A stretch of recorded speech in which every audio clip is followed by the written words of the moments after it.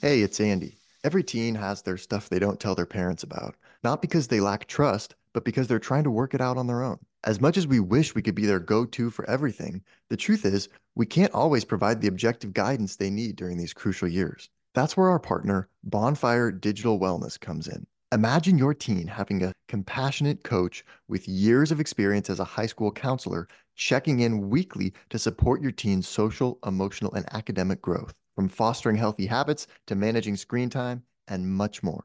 The best part? It's all 100% online. Visit Bonfire DW today and take advantage of a 1 month free trial. That's bonfiredw.org/talking to teens.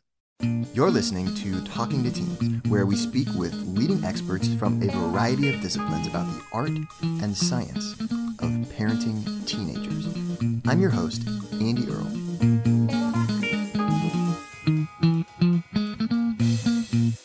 We're here today with Michael Heller and James Saltzman to talk about their book, Mine: How the Hidden Rules of Ownership Control Our Lives.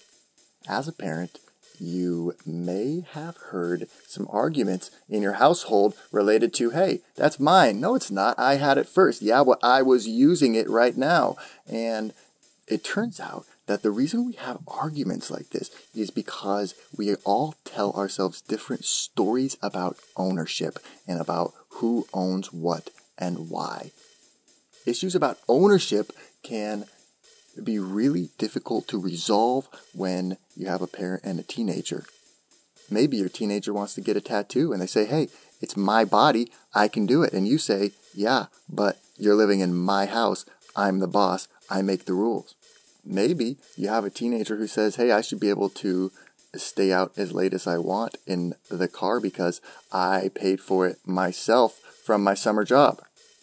I am really looking forward to speaking with Michael and James today about how ownership works and not only how we can resolve arguments about who owns what with our teenagers or who's allowed to do what, but also so we can prepare our teenagers to understand the complex nature of ownership as they go out into the world.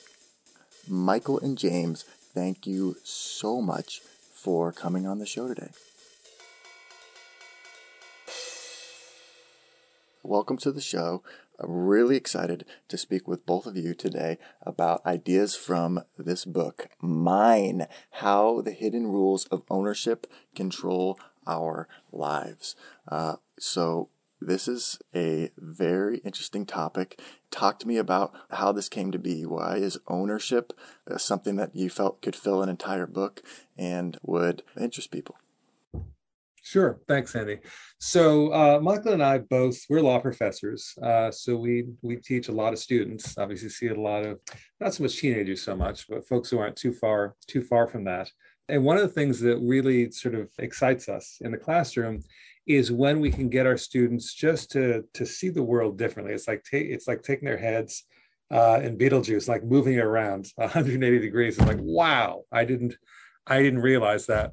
And we both teach this topic called property law, which is a required sort of core class for law school. And we both like the book Freakonomics a lot. In Freakonomics, if you look at Freakonomics as an author, really what Freakonomics is trying to do is to teach you some pretty simple lessons of economics. Really, incentives matter. But they do it through very clever stories, right? So why do sumo wrestlers cheat, right? Why do drug dealers live with their parents? Right. And it turns out that incentives matter. The world looks different once you start looking at individual incentives. Our message in the book is the world looks very different and makes a lot more sense once you start focusing on the different ways that we own things. And so, Michael and I wrote this primarily because we like to teach. This struck as an opportunity to really have the folks who are reading this, when they're walking down the street and they see a line, or when they're thinking about how to save a parking space, or how to save a seat in an auditorium, what's really going on here, right? I mean, we're dealing with ownership every day, every minute, Yep. right? But we don't think about it that way. And I like you break this down in the book into kind of these like 6 different categories or 6 different like stories that we tell about why someone owns something or why someone is able to reserve something.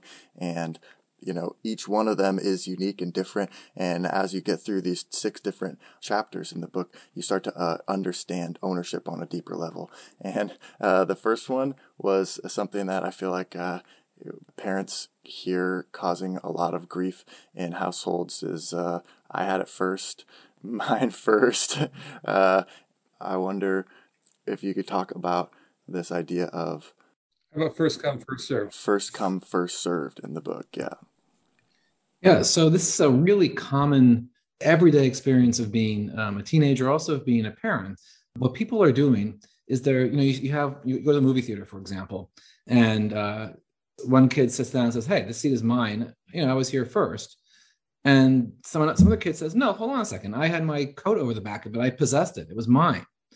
And it turns out that what they're both doing, kids do this all the time, is they're using these very simple, intuitive stories about what counts as ownership. Yeah. So a lot of conflict turns out to be, from the surface, it seems like, well, they're both just saying mine, mine, mine, mine, mine. But when you dig beneath it just a little bit, what you realize is that the kids are telling different stories about mine. So one kid uses the story, it's mine because I had it first come, first serve. Another kid uses the story, it's mine because I possessed it. Yeah. Possession is 9/10 of the law. And those are 2 of what turn out to be just 6 simple stories that everyone uses to claim everything in the world. So, for example, just to give you another simple example, maybe for the adults in the room, when you're on an airplane and someone leans back into you on the airplane seat, you might say, well, hold on a second. That's space in front of me for my knees, for my laptop. That's mine. I had it first, or I possessed it with my knees. And the person in front of you says, no, it's mine because the little button on the seat controls the space. It lets the seat lean back. The seat is attached to my seat, and things that are attached to something mine are also mine. So that turns out to be a third of these 6 simple stories, what we call the attachment principle. It's mine because it's attached to something mine. So principles like first and possession and attachment, it may seem that what people are saying is somewhat crazy or irrational, or they're just being argumentative, but it turns out that what's often going on for adults and also for teens is that underneath the surface of that mine, mine, mine, what kids and grown-ups are doing is telling a story about ownership. They're saying it's mine because, and the because is first or possession or attachment with the airplane seat or labor. I worked for it and therefore it's mine. Yep. Or I'm in the family. It's mine because I'm part of this family. That's the 5th. And the 6th is mine because it comes from my body. We certainly know a lot of our struggles with our teenage kids are over issues about control of their bodies. Can they get that weird, can they get the mohawk, dye their hair orange, or get the tattoo? No, those are all questions about a form of self-ownership, which is the 6th and final story that underlies all ownership claims everywhere in the world.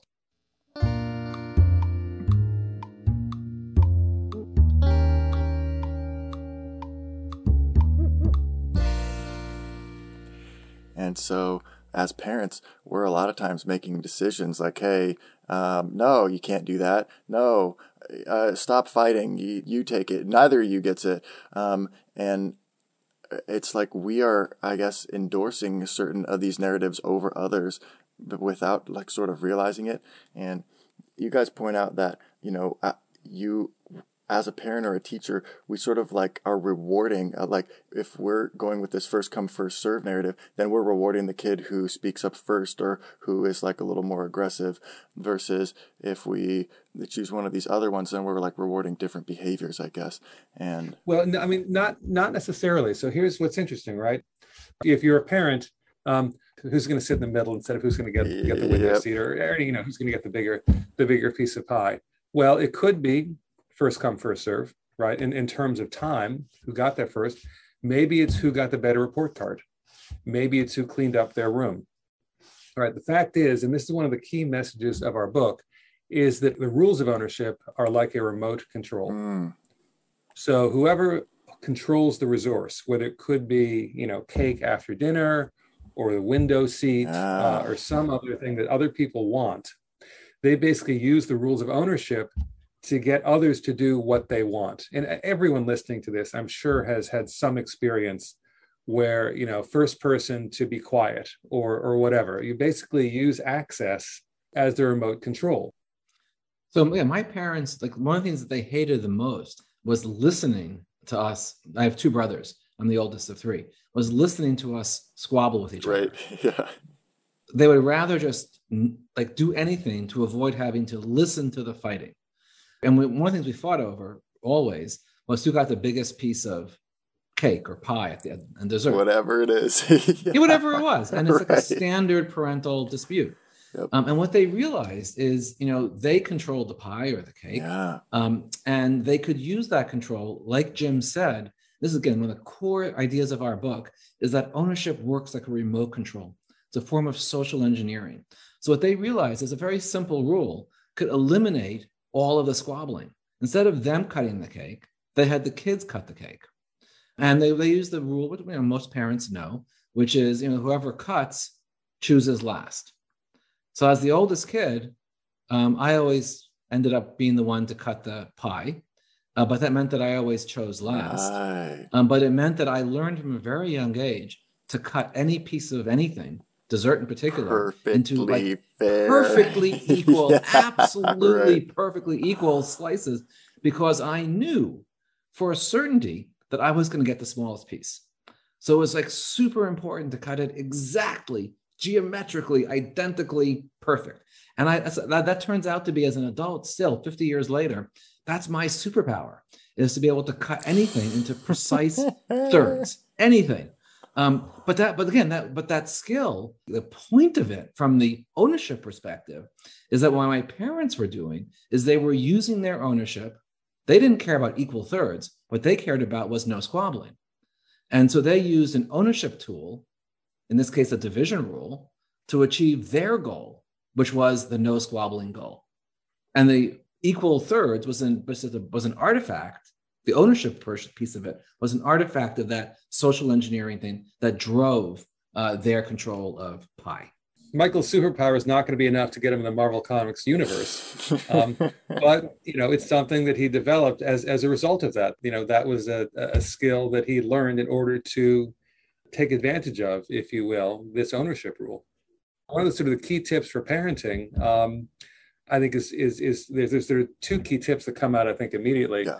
The first one is to realize that your control of resources gives you the remote control. Yeah. And so if you are thoughtful about this, you can actually use it in a very constructive way.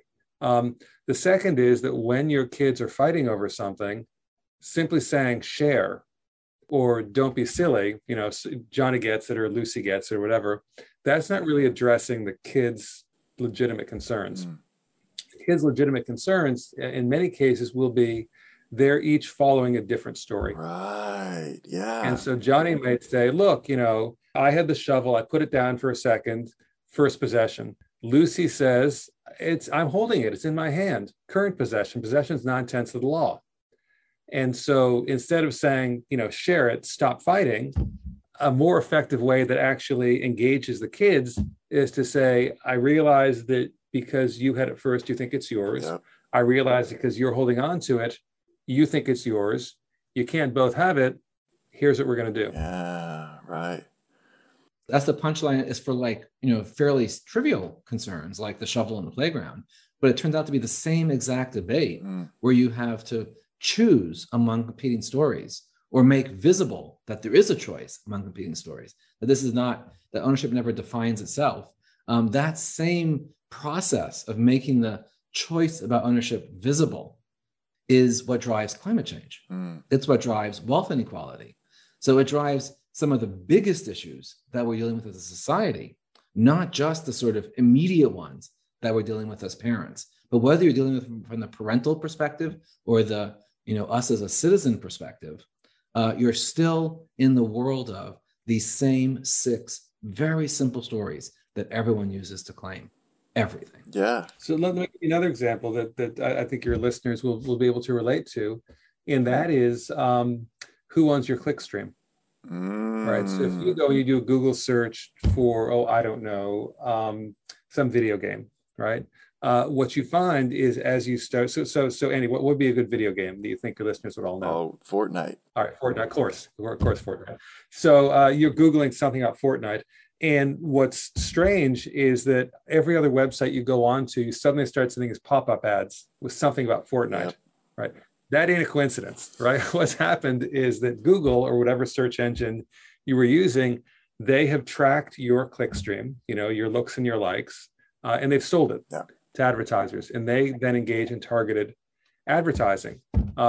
We tend to talk about this as a privacy issue. They're invading my privacy. But fundamentally, it's actually an ownership issue. Yeah. Right? Who owns your clicks? Now, the app producers, Google, the others, they're going to say attachment, right? You left it on my site. It's attached to something I own, so it's mine. Or they may say labor, right? We made this great search engine. You're using it for free. We've earned the right to take your clickstream. Those are good arguments, but we can push back, right? Just like with the reclining airline seat, we can push back as well. Again, we can say, no, self-ownership. My clickstream, what I type, that's part of me. And you can't just take that, right? You can't just reach in and take my spleen, right? You can't just take my clicks. And what's fascinating is this is playing out right now. So the same stories that we hear on the playground, that we hear at 35,000 feet, that same battle among stories is taking place right now on the internet. And this is worth tens, hundreds of billions of dollars. This is what powers the internet economy. And so, one of the sort of things I think is super cool about our book is that it shows how, playground struggles over a plastic shovel are in many respects identical to the same arguments and struggles that are taking place, as Michael said, with climate change, with wealth inequality, and on the web.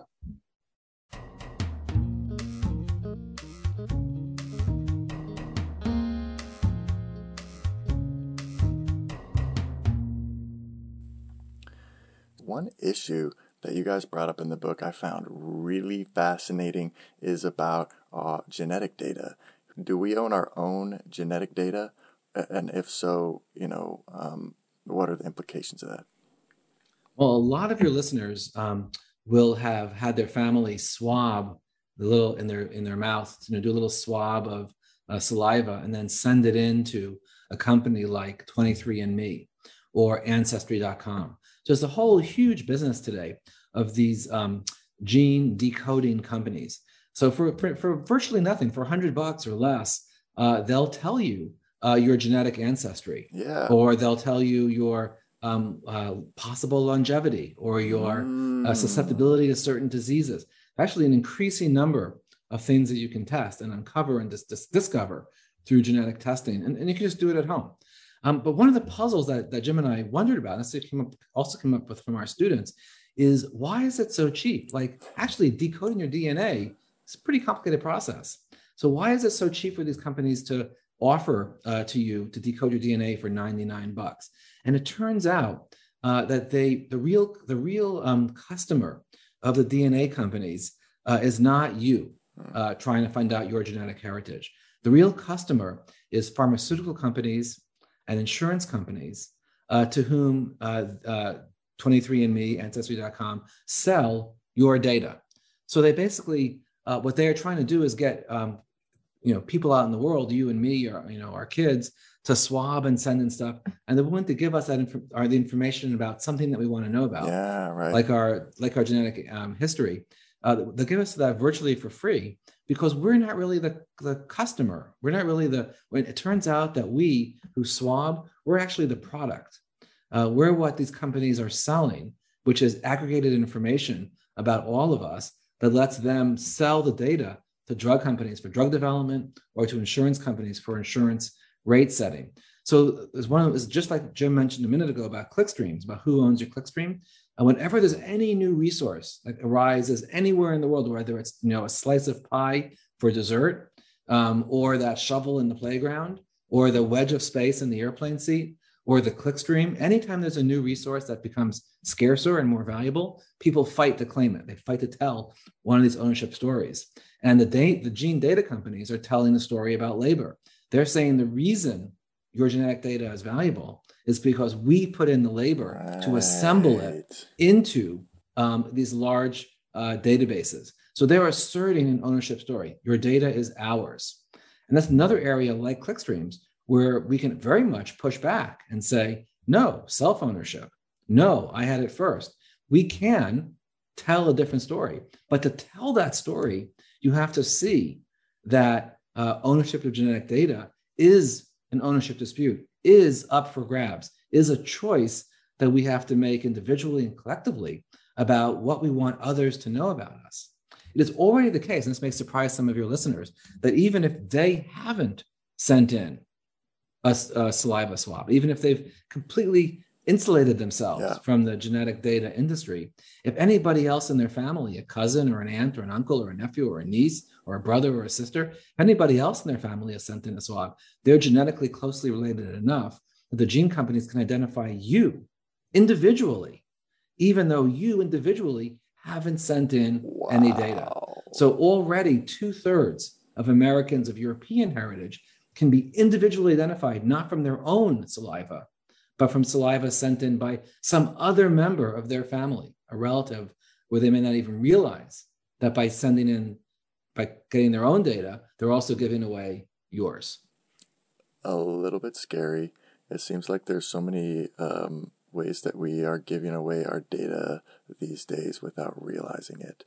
And I found that fascinating. And I started thinking about, I think a few people in my family have done things like that. So I'm like, oh man.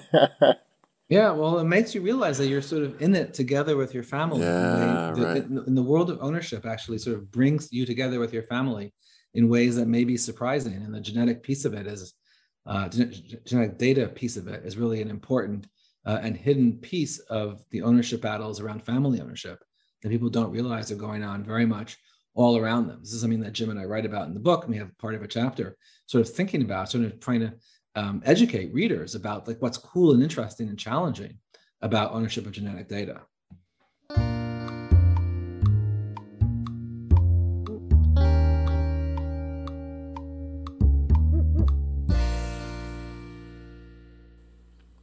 So how did you guys notice or distill out these 6 stories? Where did this come from? Is this like based on research or like careful observation or what?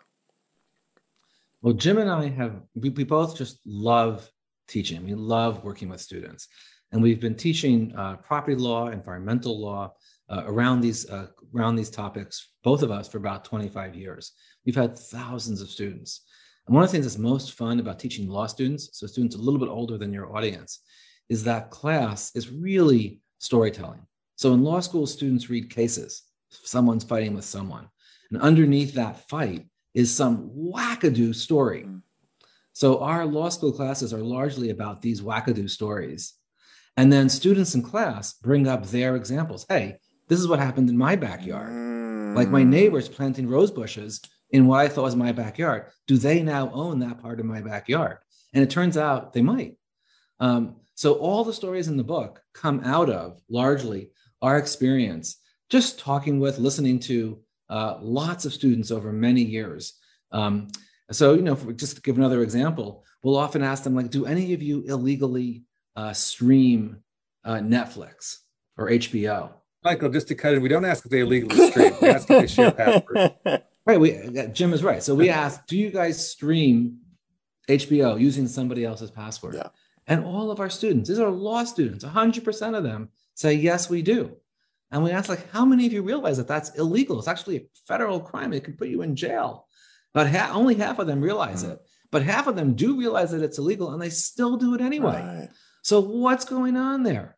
And it turns out that what we sort of uncovered in that question, like what's going on when you're illegally streaming HBO, is we discovered there one of the basic sort of principles of ownership design that guides a lot of business today, and especially a lot of how business deals with young people, deals with teenagers. So what HBO is doing is they can find out if your teenager is streaming HBO illegally.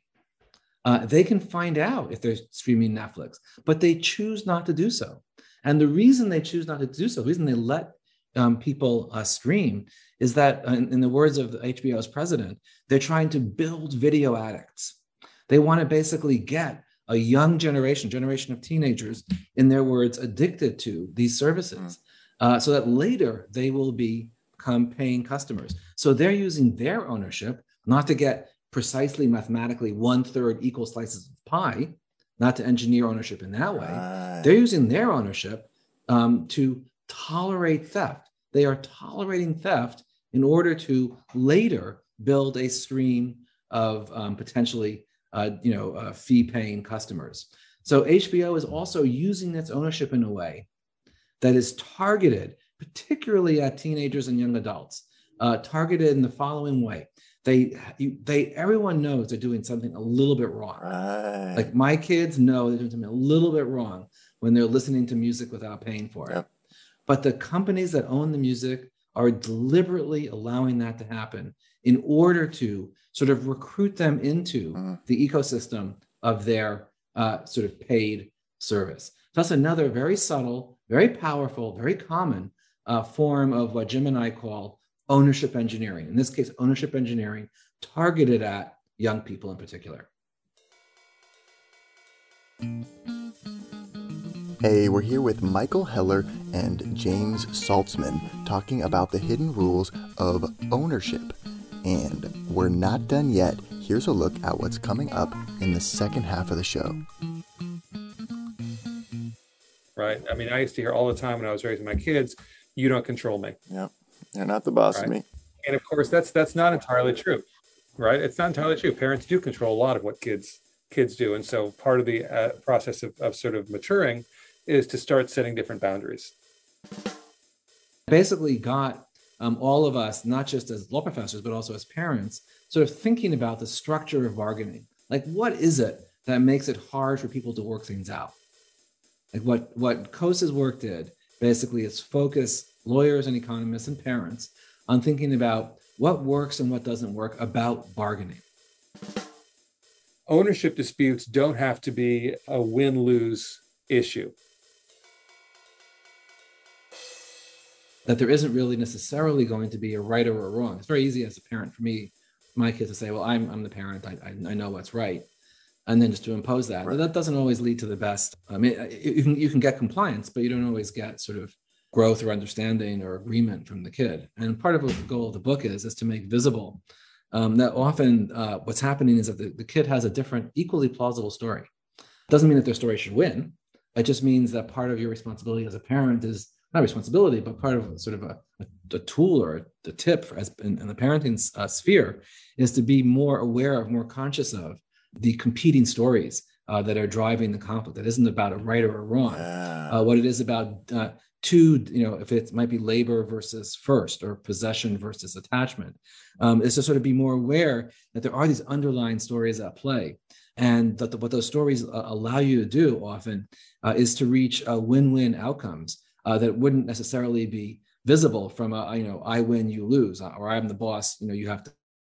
But if you begin to say, okay, we can have Johnny gets the bike, but but does the dishes.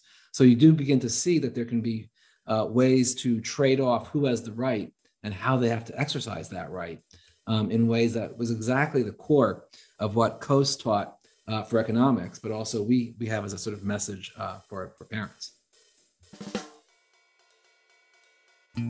Want to hear the full interview? Sign up for a subscription today. You get access to all the interviews I've conducted, as well as new episodes weeks before the general public. It's completely affordable, and your subscription helps support the work we do here at Talking to Teens. Thanks for listening.